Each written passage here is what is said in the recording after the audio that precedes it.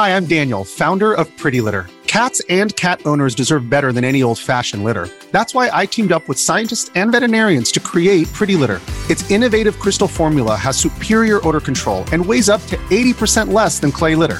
Pretty Litter even monitors health by changing colors to help detect early signs of potential illness. It's the world's smartest kitty litter. Go to prettylitter.com and use code SPOTIFY for 20% off your first order and a free cat toy. Terms and conditions apply. See site for details.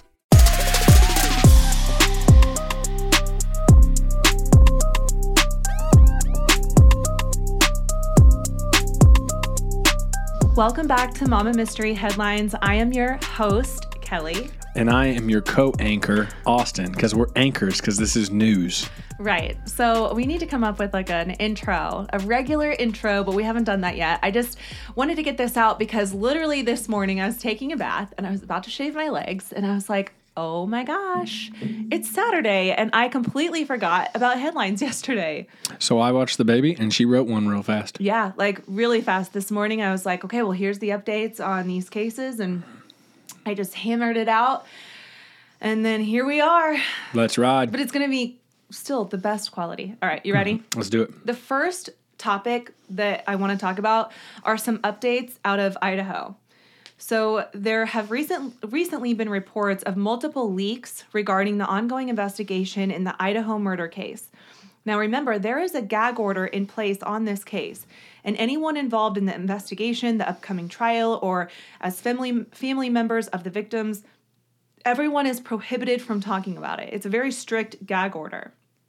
So I just want to bring that up so that you take any information about possible leaks with a grain of salt, because it's a quick way to spread misinformation. And speaking of misinformation, there is a girl that I regularly follow who has, she's a true crime creator. I'm not going to name her because this is something that kind of like irritated me, so I'm not going to name her. But she made a video recently alleging that Bryan Kohberger was filing motions to represent himself and do away with his lawyers, just tearing a page right out of Ted Bundy's book. So I saw the motion, like the paperwork in her background, and I tried searching for it so I could see it for myself because I didn't want to just believe it just because she said it. But I found the motion, and then I read it, and I wasn't confident that I understood it completely. So I reached out to one of my favorite true crime podcasts, The Prosecutors Pod. It's two prosecutors, Alice and Brett. They talk about famous cases with an expert knowledge of the law. So I recommend that podcast if you really like learning about the law. It's interesting. And I asked them to clarify what it meant. And I could see how it could be misunderstood as Bryan wanting to represent himself because the wording said it was a petition to intervene as a real party interest. But they responded and they clarified that this motion was in response to the gag order. So if you look at the entire motion, the very first page of it, the petitioners are a ton of media companies. And that's what first clued me in that like something was not right about this. There were a ton of media companies listed, and they all had an interest to have the gag order lifted. But in response, Bryan Kohberger and his team are basically saying, no, they have an interest in keeping it in place. So that is it. That's all the motion said. Interesting. So you can see how just a misunderstanding of the legal verbiage can cause a slew of misinformation, especially when you're talking on a platform with like 500,000 followers. Mm-hmm. But if I've learned anything in my 2.5 years of podcasting, it's that if you don't know, you better ask somebody. If you don't know, now you know. Yeah. So anyway, these leaks, okay, these quote leaks. Some of these leaks, I guess, suggest that Bryan Kohberger had pictures of the victims, or at least one of the victims, on his phone. And even if he deleted the pictures, they'd probably still be discoverable after forensics got a hold of it. But I want to reiterate that we don't know actually if this is true. And like Bryan Kohberger is very smart. He studied criminology. So I just have a hard time believing that he would be that reckless. But that is just my opinion. Besides that, though, there are genuine worries that the jury pool in Latah County, where more than half of the population lives in Moscow, would be contaminated by too much exposure to the closely followed national news story. And it's going to be hard to find a completely unbiased jury pool with no knowledge of this story. And I feel like that's kind of the double-edged sword of like true crime as a genre is that, we talk about these sensational cases, but then, media gets kind of inundated with information and it's really hard to find people who don't know about it. But especially if you're living right by where it happened, I feel like that would be impossible. Yeah, it's in your backyard. So anyway, if you don't already know, although I'm sure you do if you've been listening to us for a while, on November 13th of 2022, around 4 a.m., Bryan Kohberger is accused of breaking into the home of a group of college students from the University of Idaho, killing 4 of them, Madison Mogen, Kaylee Gonsalves, Ethan Chapin, and Xana Kernodle, by stabbing them with a K-bar knife. In the arrest affidavit, it was suggested that he had been stalking their home on King Road for weeks and then making at least a dozen passes before, also returning again hours after the killings. Like his phone pinged around the house. But, we've talked about how it's hard to prove that because just because his phone pinged near the house, the ping hits a cell tower with like a 2 to 3 mile radius. So I just don't feel like that's going to be strong enough to convict him. Obviously, just on that based alone, I'm curious to see what else they'll have, and we'll find out more when the trial comes. But I guess the reason I point these things out is because I just always want people to think about, be a devil's advocate, think about like the other side, not to say that you're rooting for the wrong guy or anything, just like, use your common sense. Yeah, this was one where everybody leading up to where he got busted, everybody was like, isn't this the one where it was like, it's the people by the food truck? Yes. Or is that the same one? Same one. Yeah, episode 118. So people were like speculating hardcore. Yeah, and people are still speculating about Dylan Mortensen, the roommate that, saw him allegedly in the hallway. And dude was all the way across the country, this Bryan Kohberger. Yeah, when he was arrested. And there was the girl that was involved in the apartment who came out and like froze, remember? And everybody was blowing her up about it. That's Dylan. That's who I'm talking about. Okay. Yeah. Gotcha. And people are still claiming that maybe she had something to do with it or they're, villainizing her. I just think when it comes to true crime, especially, I think it's good to just do your own homework and like see for yourself. Just don't just always believe what you hear. Don't even just believe what I say, just... I agree with you too that like especially when it's current and the case isn't put to rest yet, just shut up. Or that. Don't you think? That. I mean, rather than getting loud on a platform and being like, I think it's this person. I think it's one thing to share your opinion and say, Agreed. This is what I think probably happened. This is my opinion. But it's another thing to go on there and say, Bryan Kohberger is firing his lawyers and wants to represent himself just like Ted Bundy and this and that. And it's like, pump the brakes because that's not what that means. Yeah. Let's not get everyone in a frenzy over something that's not even correct. So the last update I have on this case is that the house on King Road was donated by the landlord to the university. It has since been boarded up and there are plans to demolish the house altogether, which I think is probably a good thing. The most appropriate thing. Yeah. I mean, it's pretty creepy. Yeah. I think it would be like a sick, morbid interest if somebody wanted to live there. And even if they didn't, like you'd always have this weird omen of like, oh yeah, I'm living where this happened. Remember this? Yeah. Which is kind of like, sick. Yeah.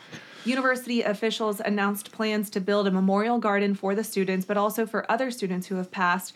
But the location of the garden is unannounced, so I'm not sure if it'll be in the same spot as the house. But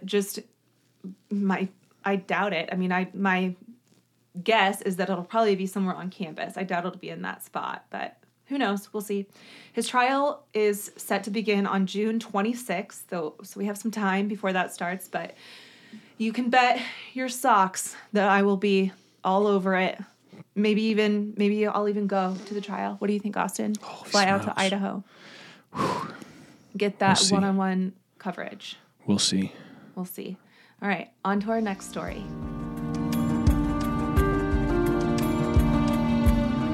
The trial in the Murdaugh case is still underway, and this week, Alex Murdaugh and I've heard it pronounced Alex Murdaugh, Alec Murdaugh. I struggle with the last name because it looks like Murdaugh, but a lot of people call it Murdoch. Yeah, I've heard it pronounced so many ways, and listen, there's no right or wrong way to say the freaking name. So let's just say Alex Murdaugh and just go from there. The patriarch is accused of shooting and killing his wife and son, and he took the stand this week, which is shocking. It's rare that someone in a murder case will testify in their own trial, and it's risky. It's very risky. But he admitted to some stunning revelations, including that he had stolen from multiple clients over the years, and that he had a deadly addiction to opioids, and that he lied to everyone about where he actually was on the night of the murders. Wild. So that last one is huge. That's all your credibility, isn't it? Well, yes, and I'll touch on that in just a second. But that last one is huge because it is the first time we've actually heard him ever say anything different about his whereabouts on the night of the murders. Originally, he told anyone who would listen that he was not at the kennels and that he was at home with Paul and Maggie earlier in the evening, but then left to go visit his parents and that they went to the kennels themselves. And this change in the story comes after a Snapchat video Paul took was released where you can hear Alex in the background of the video. And this video was taken just minutes before the shooting. I did not know that. That's wild. That's wild. This story, real quick, I just want to say, this story has interested me from the beginning because, do you know what episode it is?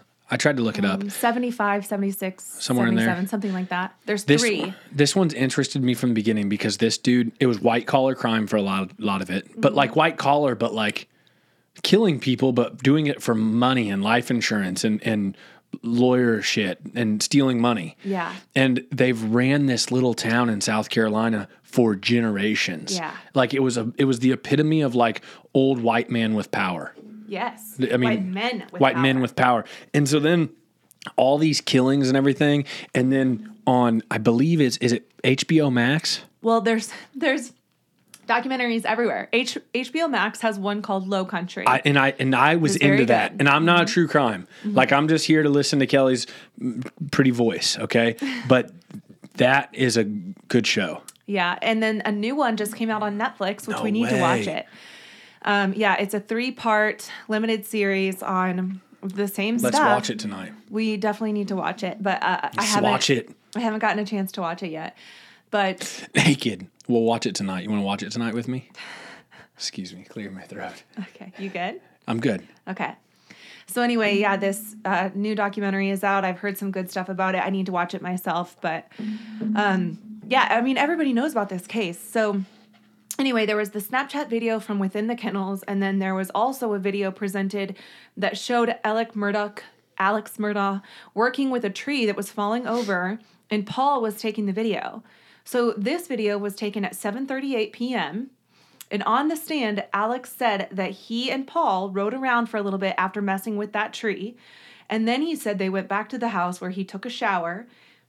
He said Maggie arrived shortly after, and they ate dinner in the den while watching TV. And then after eating dinner, he said Maggie wanted to go down to the dog kennels, but he didn't want to go because he had just showered and it was hot. But he admitted he did end up going and took a golf cart down there. And then the Snapchat video where you can hear him in the background was taken at 8:45. So you never actually see his face, but you could hear him in the background. And that was one of the things that came out at the beginning of the trial, that a lot of people were like, oh shit, this really is like the last nail in his coffin, because this really puts him there within the minutes of the shooting. And now he's saying, though, that he was. So now he's changing his story. Which, here's the deal.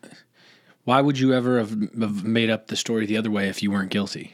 So hold on to that, because I'll answer that in just a second. But that video was taken at 8:45, and then Alex testified that after this video was taken, he went back to the house to get into the air conditioning and dozed off in front of the TV. But prosecutors claim that Paul and Maggie were shot at 8:50, just 5 minutes after that video was taken. So you're telling me that Paul took this video and you happened to be on it, and just so conveniently, the second that video is done recording, you leave to go back to the house and never hear the shots fired that happened within 5 minutes. Mm-hmm. So his reason for lying is that he says he was so deep in his opioid addiction that it would often make him paranoid, and that he would lie just to This guy's credibility is gone. I mean, it's you don't wrecked. even have to go just this case. If you look back at all of the shit where he's got stolen money from people, I mean, his credibility's gone. And I thought it was nuts sitting there because one day when I walked in the office and you were watching it, I think it's nuts sitting there.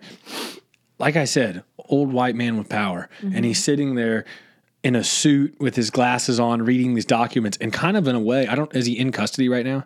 Well, he looks like he's still at his profession day to day. It's just kind of wild. Yeah, knowing that he goes back to his cell every day, it is kind of wild to like see the dichotomy between those two things. Like, you're well dressed, you look like you're in your element. He was a lawyer for a long time, or worked with the law, I should say. It's like sifting through papers with his reading glasses on in his suit. Yeah, I mean, it's like he has this background that kind of makes you nervous if you're a prosecutor, because he knows what he's doing and he's doing it well. He's on the stand crying and the jury, he's trying to get the jury to empathize with him because he's crying and snot is literally pouring out of his nose. Austin, it drives me crazy. He'll be crying and this long stream of snot, like the kid in Big Daddy when he like hawks the loogie and picks something up off the ground or whatever. It goes down and he sucks it back up. It's like these long streams. And I'm like, dude, we get it. You're upset, but like wipe your fucking nose. It's very distracting. We get you're crying. Yeah. But you don't have to go to that extreme. Just want to make sure you see it.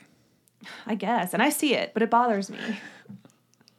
So for the first 4 weeks of the trial, the prosecution painted Alex Murdaugh as a liar who stole money from clients and murdered his wife and son in order to gain sympathy and buy time to conceal his impending financial crimes.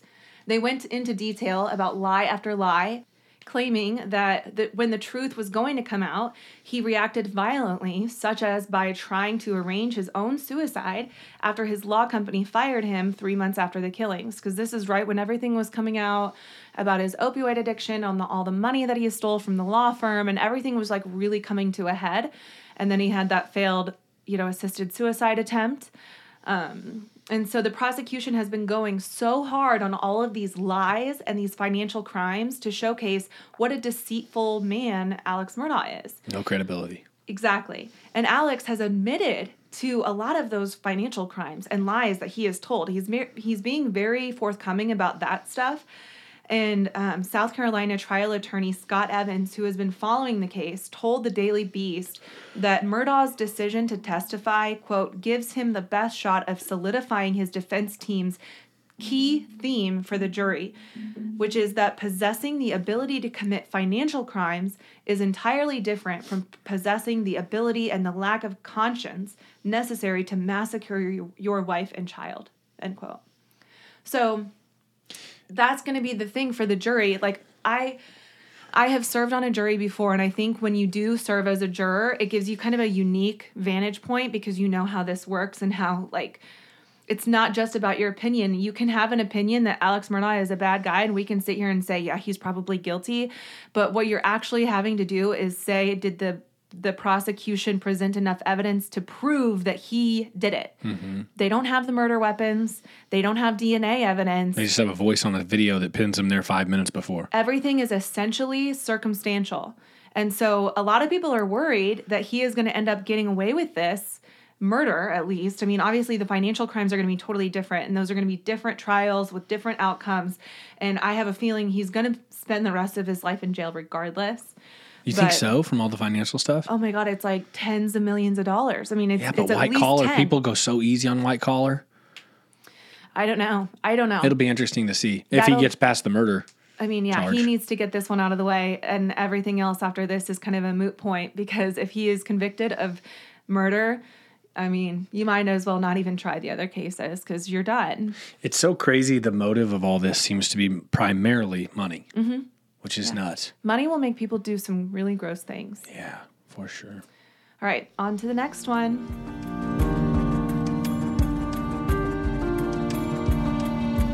The next story comes out of Florida. And honestly, I love Florida. My kids love Florida.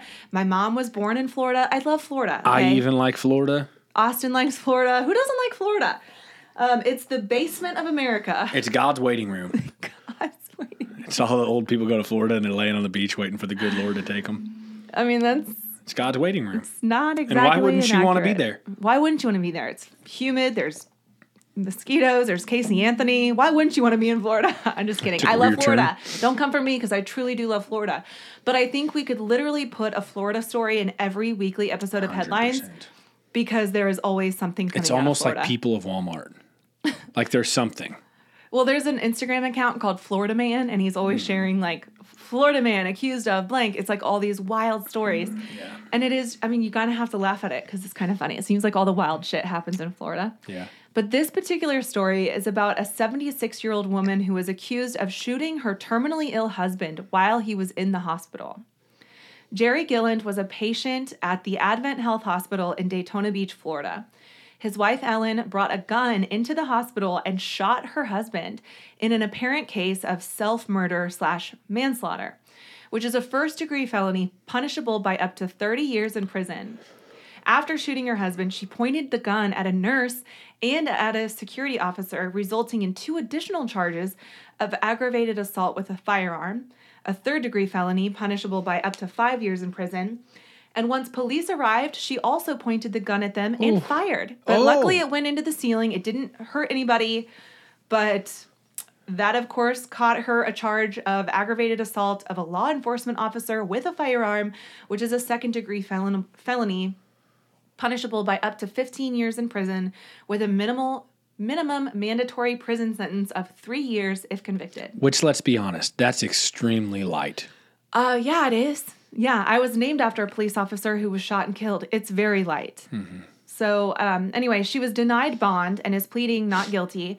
But Daytona Beach Police Chief Jakari Young said at a press conference following the incident that investigators believed the couple planned the shooting about 3 weeks earlier. He said that Gilland's terminally ill husband intended to fire the handgun himself but did not have the strength, so she had to carry it out for him.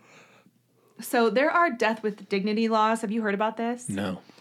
So death with dignity laws would allow certain terminally ill people to voluntarily and legally request and receive a prescription medication from their physician to hasten their death in a peaceful, humane, and dignified manner.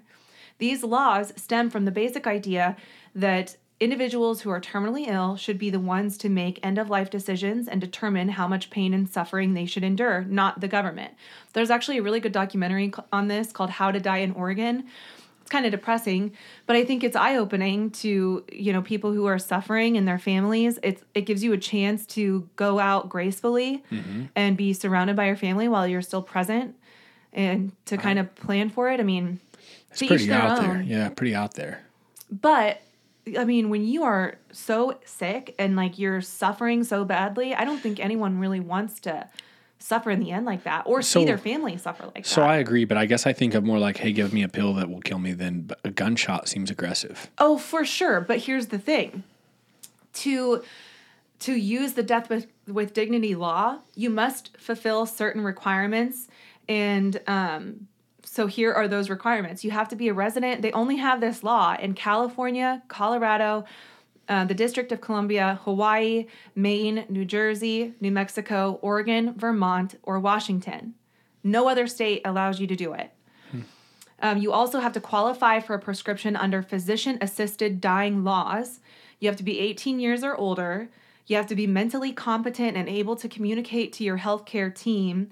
And you have to be diagnosed with a terminal illness that will, within reasonable medical judgment, lead to death within 6 months. All this is to allow you to let somebody kill you? Yes, in order to get that medication. Oh, the medication. Yeah. Okay, not for a gunshot. Correct. Okay, gotcha. Yeah. And so that's why she did it. And, in Florida, they don't have death with dignity laws. And he was in the hospital. I don't know if he was even ever going to get out. And they came up with this plan together that she would shoot him. I don't know if they could have thought of any other way to do it. I don't think the plan needed to point guns at nurses and cops, Definitely, hopefully did not include Got that. a little off our rocker with that part. Yeah, she went a little extreme. You should see her, though. She's this tiny little old lady. She's a retired teacher. She was rolled into the courtroom in a wheelchair, just handcuffed to both sides, and she's just sitting there like, oh, yeah, I intended to be next, but I ran out of time. Yeah, I did it. She's just kind of like, you can tell she's just like, I'm at the end. Like, wild. Just, like, I'm cool with it. That's wild. It is wild. Interesting. Yeah. Ready for some positive news? Are you ready for some positive news? Let's switch to a commercial break real fast. Okay.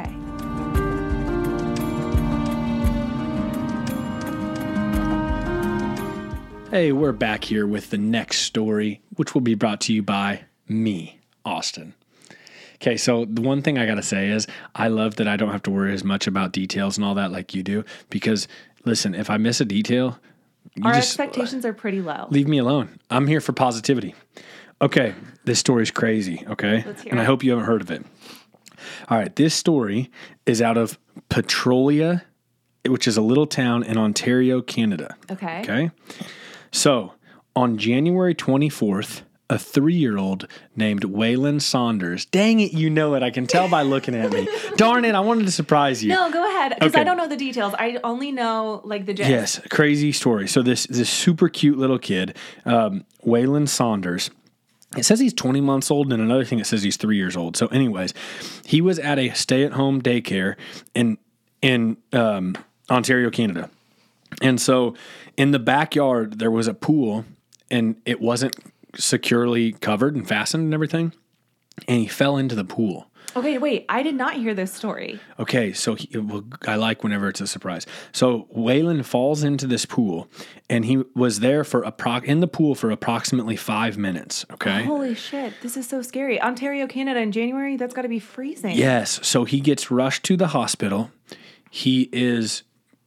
I believe from what I've read, but it's been kind of off and on from what I've gone through. Some things say that he was already pronounced dead when he got there. Some people say that that they just knew he was. Oh my God. But anyways, his temperature was so low that they couldn't get a reading. So since they couldn't get a reading, they didn't want to like misdiagnose him, I guess, as deceased. Mm-hmm. So again, I'm not as smooth as you, but the story remains the same. So they end up deciding to do CPR on him until his temperature comes up. They can't get a reading because he's so cold. Finally, they got a reading, and he was 28 degrees was the temperature. What? They do CPR for 3 hours, and he comes back to life. And they go on to say that he has a 10% chance of continuing to live. This is January 24th. He ends up February 6th getting released from the hospital. No, I have chills. Yes, Oh. he ends up living. And then side note, in Lambton County where this happens, or Lambton County Village, Paula Manez, who was 50 years old, she was charged just this last week with Negligence? yes, she was. Good Lord, Austin, come on. This is ridiculous. Where is my notes? You're doing great. When did you find this story? 15 minutes before we started. She was charged with criminal negligence causing bodily harm in connection with the January 24th incident. Mm-hmm. And March 22nd, she's supposed to appear in court. Mm-hmm. Anyways, incredible. There's been a GoFundMe that's raised a bunch of money for him. He's a super cute little kid. Look at him. Oh my God, he looks like August. Yeah, so we'll have to put a picture on. He's adorable, but he lived, and they said, they thought he was gone, and then he had a 10% chance of living, and he's defied that, and now he's just a freaking warrior, and he's healthy. He's good. Oh my God. It's amazing, right? That is incredible. Yes, I'm glad it was a surprise to you because I like surprising you. Oh, that gives me chills. That also terrifies me because pools are so scary. So that's your good news for headlines. So thank you so much for that. I thought you were going to tell me the story about a little boy who went missing for like at least 24 hours and was found in the forest. No like way. I don't know if it was by their house or whatever, but they had like search crews looking for this boy, and he was found alive. I thought that's what you were going to crazy. tell me. I don't know any other details. Like I said, I only knew like the gist of it when I thought that's what you were going to tell me, but that was another good news story I saw. He was a really cute kid. Heck yeah. But yeah, he was found alive. I mean, sometimes good things do happen. More often than not. I would like to think so. But this podcast makes you think not. Mama. Good job, wait, babe. Wait. Oh, okay. So this week we have a new episode coming out, and it's going to be on this crazy stuff happening in Bardstown, Kentucky.